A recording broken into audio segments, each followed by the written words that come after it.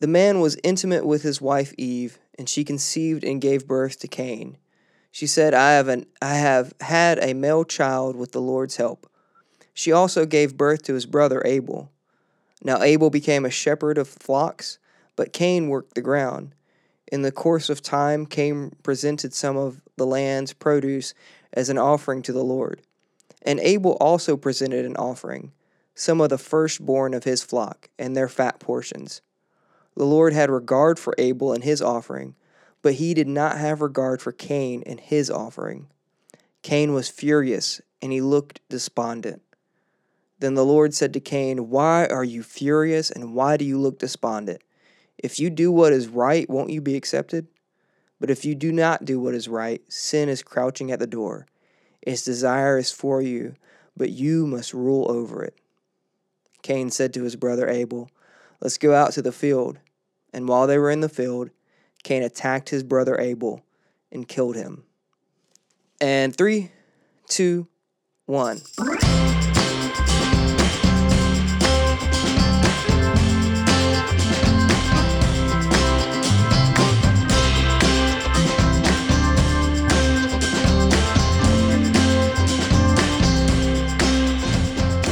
Hello and welcome to Couch Confessions. I'm Jonathan, and joining with me today we have and Zach. Yeah, hey, Jonathan. Good to see Zach back on here. Apparently he's not sick, and not anymore at least. Were you ever sick, Zach? Were you ever, man? Yes, I was very much sick. Okay, Then I was bedridden after that. Bedridden. Good for dude. Yeah, it turns out sick as a dog has a pretty high cost. It's a pretty big sickness there. Zach, you want to explain what happened to you this week? I mean, I got sick, and then I had a surgery, and then now I'm here. So, so David, we were right. If you're sick as a dog, it's pretty serious. Pretty serious. Yeah, I'm shocked to know that, Zach, you had a surgery. I didn't know about this. So that's okay. There it is. Okay, well, anyway, I'm glad you're doing better, man. You're alive. You're not bedridden right now from what I'm looking at you, which is good. And you're ready to tackle the first murder in humanity, right? So we're here for that. But not the first conflict, right? Though, Zach, that's something we had briefly talked about before. Is the first murder, but not necessarily the first conflict. Mm-hmm. Yep. No, we were talking a lot about that, but I also think that it's also important to mention that we're talking about conflict and not getting into exegetical studies here. So, yeah, we've got we've got a passage of scripture. This comes from Genesis 4, and it's just the first 8 verses there. And this is a passage that has gotten a lot of traffic over the years over why Cain's offering wasn't accepted and why Abel's was. And you're right, Zach. We're not doing the exegetical study of this. We're talking about conflict. And all I want to say about this passage in regards to that, why was Cain's accepted and why Abel's wasn't, is really the only thing we have to go off of is that it says that Cain brought some of the produce, but Abel brought some of the first fruits. That's about as much as we have to go off of. A lot of people have wrote many books, many commentaries discussing that, and if you really are interested in knowing why this came about, why God accepted Abel and not Cain, go read any of those commentaries. I'm sure you're going to find a million of them if you just Google it. That's not what this episode is about, and we're really not going to spend much time on it. We're just really going to look at what can we glean from this in regards to conflict, why does it happen, and how does it present itself. That's what we're going to be looking at today. Yeah, I know that we've talked extensively, the three of us, about this passage. And just as a recap, Jonathan and Zach, from the previous 2 weeks, Zach had talked about conflict being a misalignment of desires, right? Right, Zach? Is that how you would say it?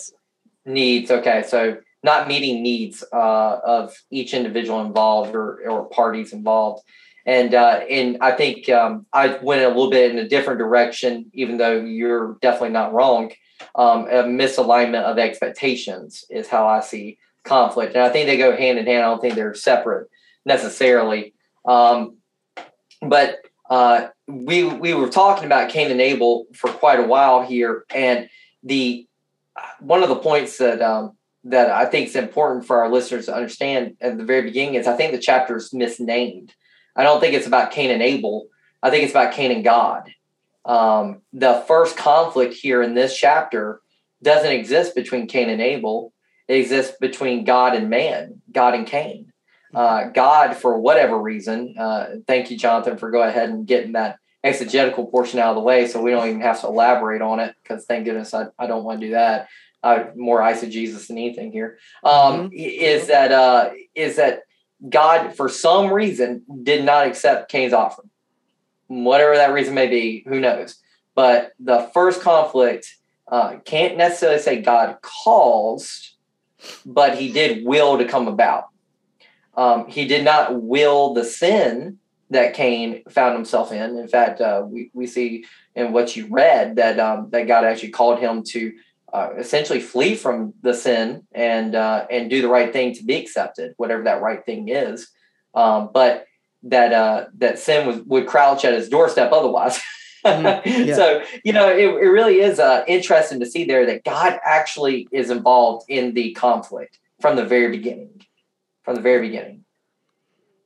Yeah, I think that's a fair point to look at too, in that a lot of our conflicts arise not necessarily between man and man, but between us and our understanding of God, right? So if you're not a follower of Christ, if you don't necessarily hold to the Judeo-Christian God, your conflict is between you and the world, between you and your expectations of the world, you and your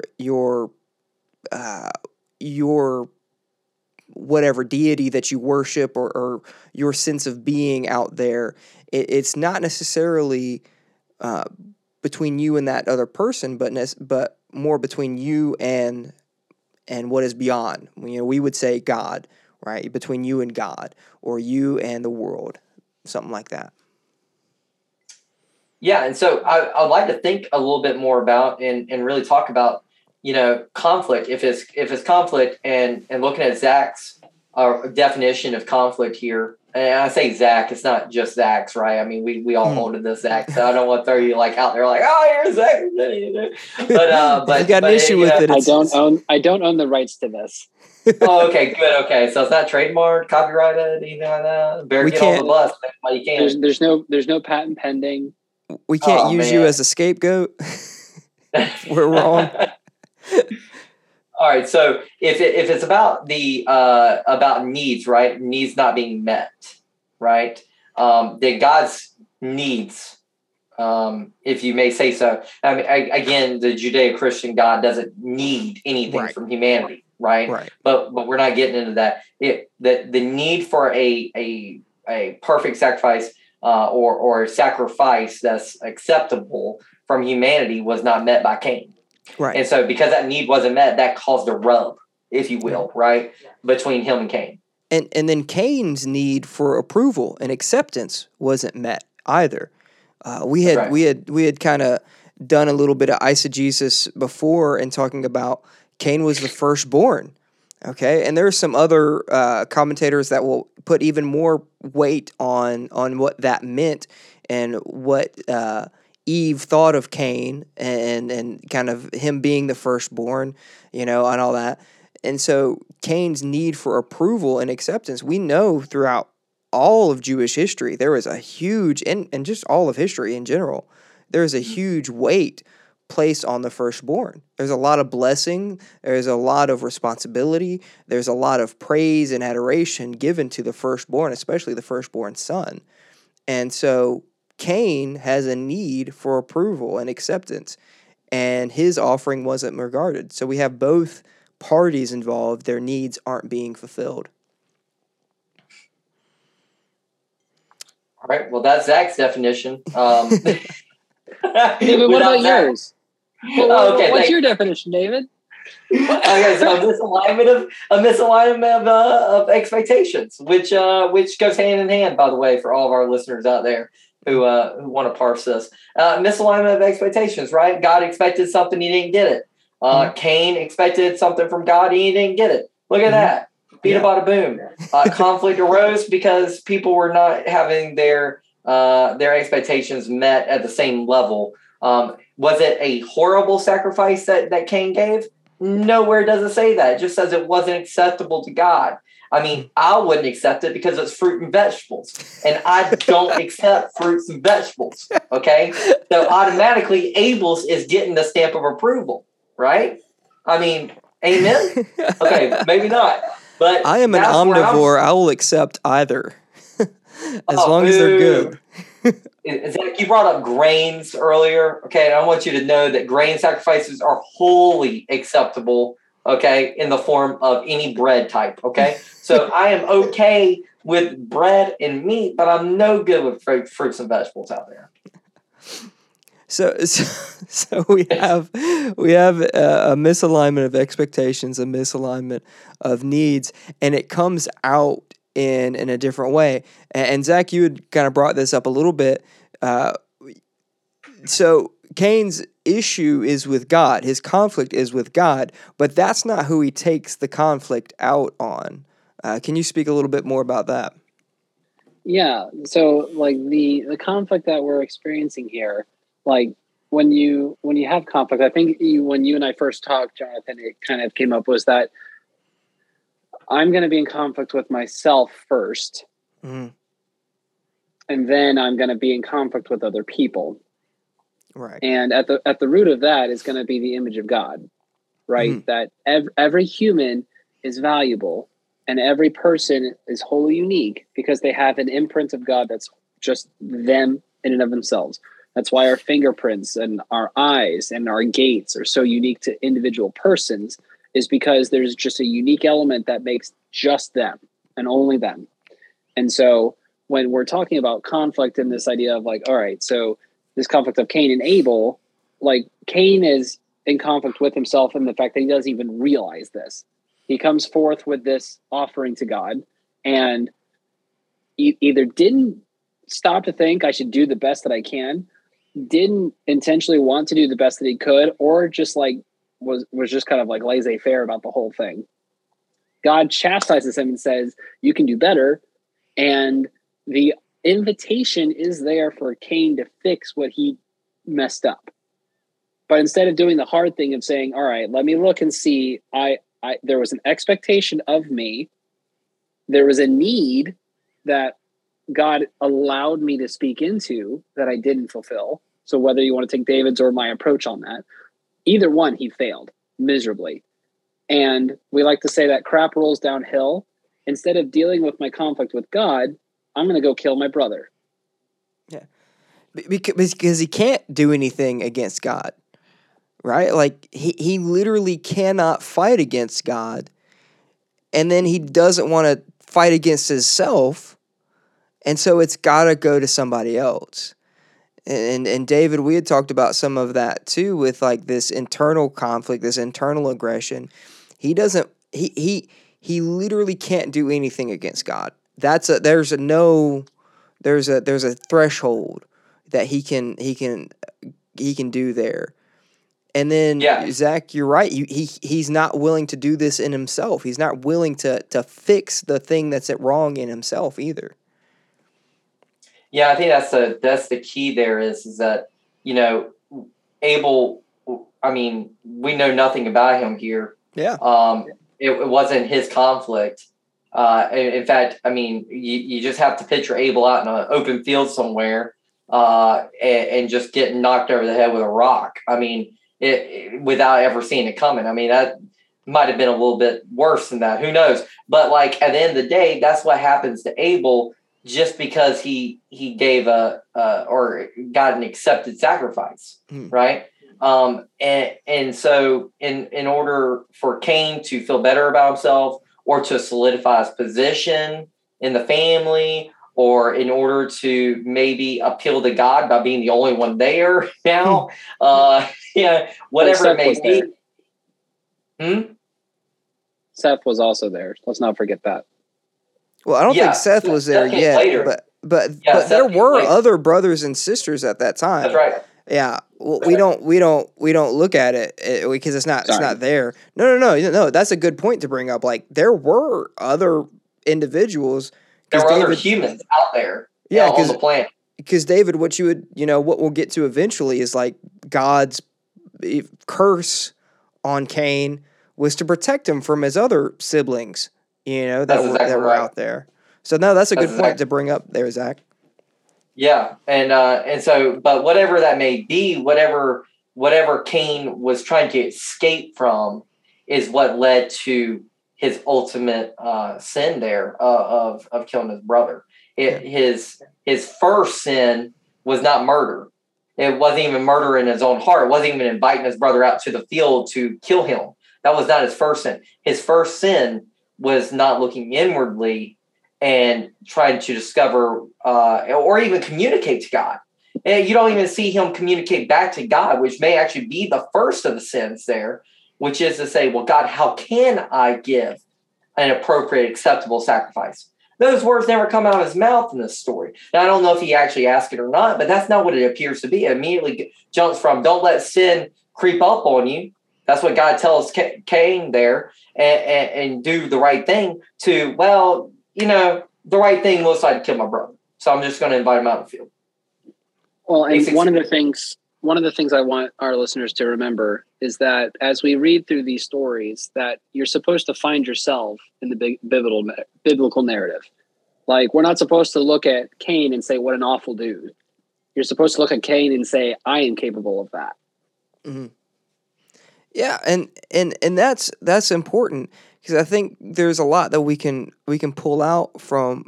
There's a lot of ways we can see ourselves in this, because David, you're right. He doesn't even ask what would make this acceptable, but we have to assume that he probably already knew, right? This is Adam and Eve's son, and so and we can see there's a line of communication to some degree.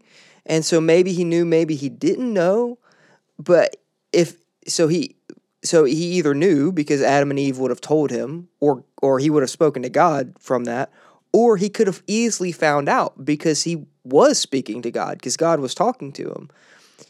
And so there was something he could have done better. He didn't take responsibility for it.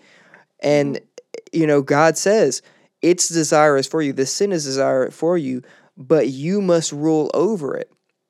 And so he does something wrong here by not ruling over this desire. By not taking ownership of the issue. And in both of my conversations with you guys, we had talked about that idea of when you're in conflict and it happens internally, and you're either misalignment of expectations or needs or something, like, you're not taking ownership of the problem. You're not taking ownership of your emotions, which are natural and perfectly viable, and like, yeah, you should feel those things. Cain is feeling furious and despondent.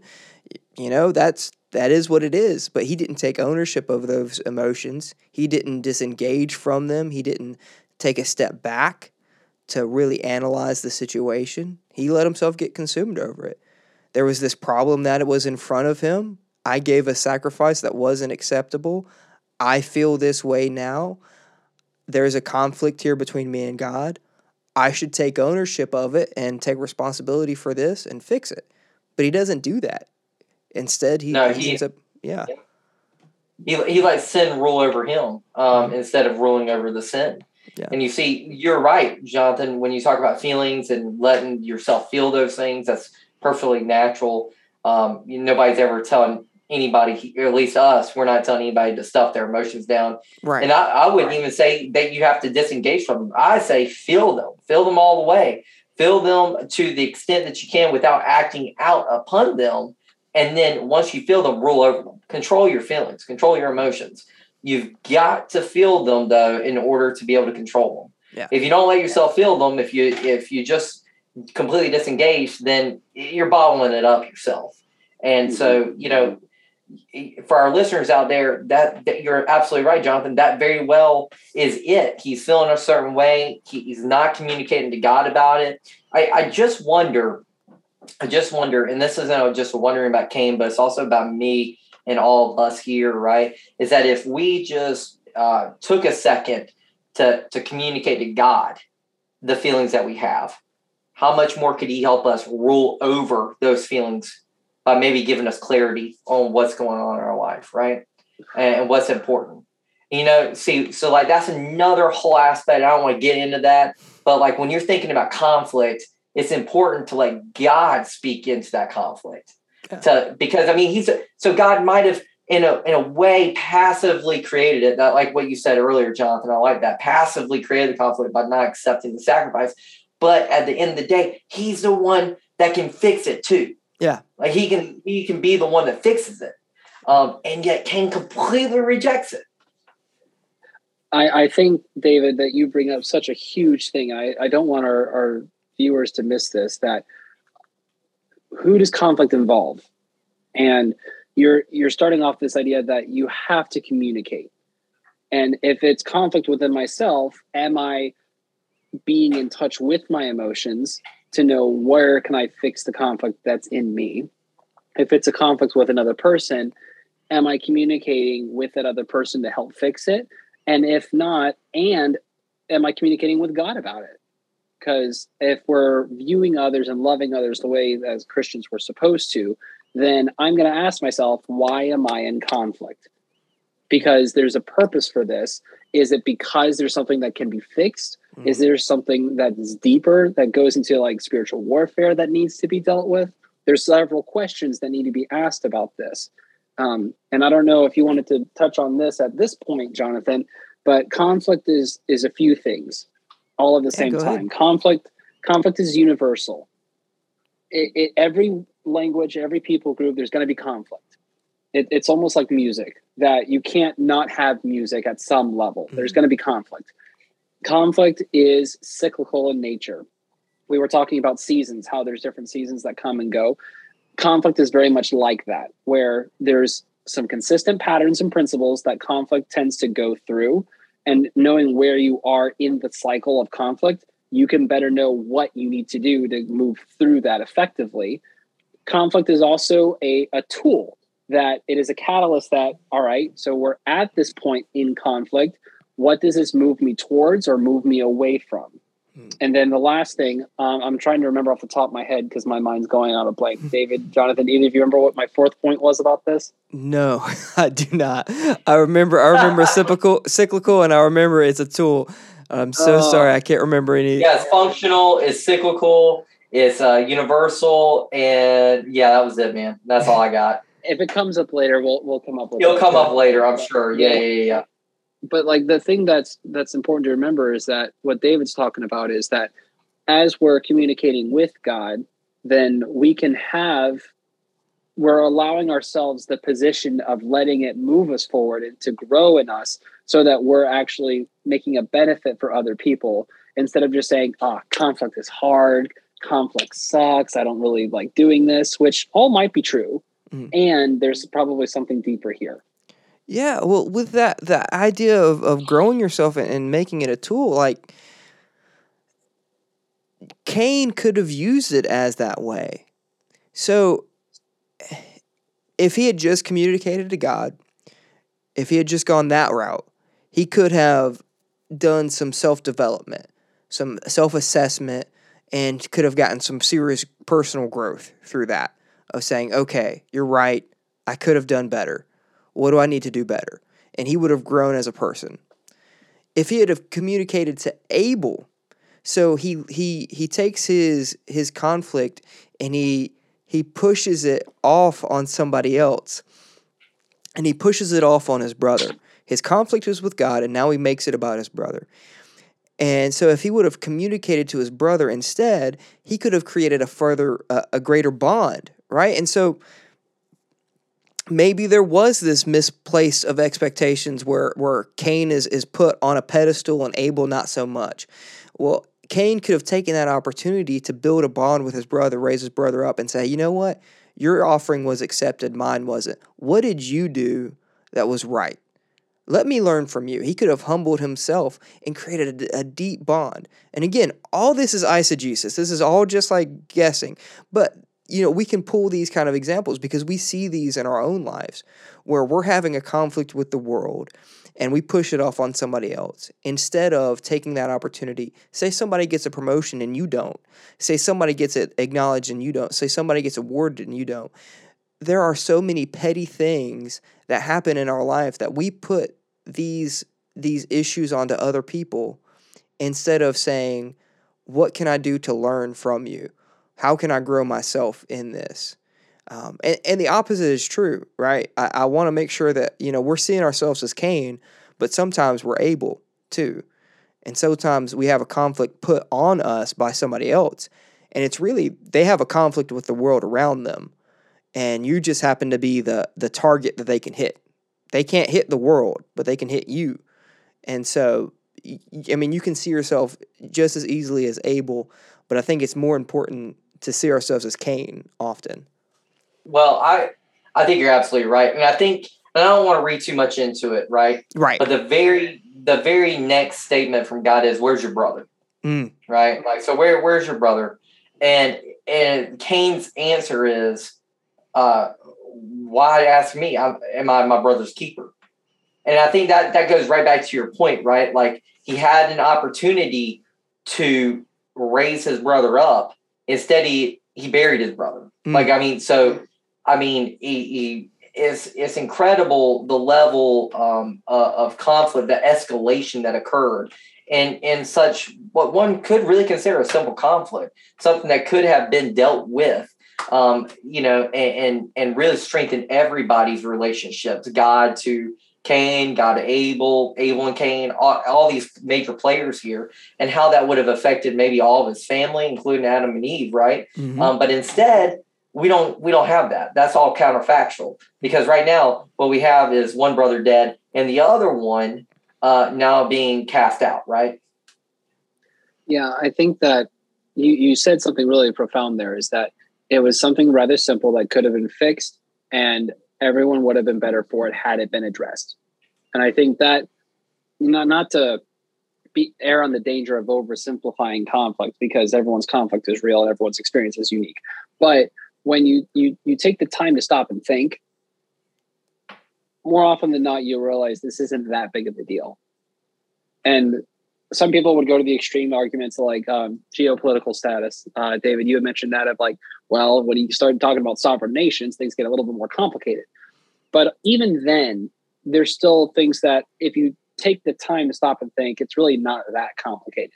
And there's certain factors that get in the way, but that's why we as Christians try to do what we can to be Christ ourselves, to help remove some of those factors that hinder that conflict resolution. Because what are we told to be? We're told to be the peacekeepers. That's right. Mm-hmm. That's not an easy job, but I'll let you know, that means resolving a lot of conflict. Because ultimately, what is conflict resolution? It's problem solving. Okay? Mm-hmm. What's problem solving?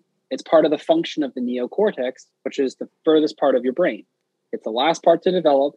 It's the highest level of functioning. And that's ultimately what problem solving comes from. Mm. Now, you also get this element of like, okay, so that's logic, that's thinking, that's like very heady stuff. But then what's the ultimate root of a lot of those issues and problems? People, which often are not very logical, which often are not very rational. And so you have this conflict even within yourself of logic and emotion. And how do we bridge the gap? How do we beautifully tie together the things that make the human experience what it is? Zach, I like the little teaser that you threw in there for next week's episode. You know, these simple conflicts, these simple squabbles, and it gets a little bit complicated when it gets on a geopolitical level. And that's one of the topics that we're going to cover with next week's issue Is there is that so simple? Is it? How does that work when we have small squabbles and when they involve sovereign nations and is it so simple, or is it something that could have been stopped a lot sooner on, and what do we do when it gets too big? So I like that little unintentional plug for next week. And I really like I like Cain and Abel's story. Yeah. And I'm glad we're doing it right now here on the first real week of talking about conflicts, right? These different stories of conflict, because it is simple. And it gives us maybe an idea of a playbook, when we start looking at other conflicts throughout history and other biblical conflicts. We're able to go back to this one, hopefully, and our listeners may be able to go back to this one and hear about the things that could have been done here, and then we can try to apply those maybe later on. And we're also going to see how some of these things don't play out potentially on the larger scale. And I might have to play that role a little bit for Zach there. It's a little teaser on my position. But the going back to the Cain and Abel story here, and this really where I want to end it, for me at least, is that the conflict is resolved in a very weird way. We don't get all the answers, like we never get all the answers in life. So like there's that. So you sleep on that, audience, for a little while and just let yourself know that you're not going to get all the answers. And I can't live with that. So, and I'm trying. All right. I'm trying. But the story doesn't end the way that we want. We really don't know how it ends. We do know that Cain is cursed by God for killing his brother, which you would have to assume is like, well, duh. But we also have a little bit of what can be used politically, even in our society now. He doesn't kill Cain outright for killing his brother. It's not even an eye for an eye here that we actually see. What we see is him just cursing him, tolling the land forever without it really benefiting him, and casting him out of where his family currently is. And we see that Cain's actually worried about being killed himself. He actually says to God, but they're going to kill me out there. And so he's fearing for his life. So this is the time that he goes to God now. This is when he actually goes to God, is when he's actually afraid for his life, which is just mind-boggling to me when he doesn't actually go to God to actually figure out what to do to make things right. Now he goes to God and begs for his life in a way. Even though he's been cursed. So I don't know how good of a life he's actually going to have. I don't know why he's fighting for that too much, but he is. And God says, wait a second, I'm going to curse those, tenfold if they kill you, which is reassuring to Cain that you're going to live, but you're going to live to suffer. 7 years. Biblical things, man, sometimes I get confused between 7 years, 10 years, 40 years. It's 40 days and 40 nights. 2 weeks, because that's a fortnight and that's British, but I still throw it in there. Yeah. I want to tie on to something that you said, though, that the conflict was resolved. And there are so many different ways that conflict can be resolved. And that's one reason why that makes this topic really difficult, is that for Abel, he did nothing, or at least if he was aware of something, he did nothing. He may have also just been ignorant. He may have never seen it coming. And so the conflict was resolved for him. So there's a lesson to be learned from his perspective. Those two methods there. Don't be ignorant and don't be caught unawares.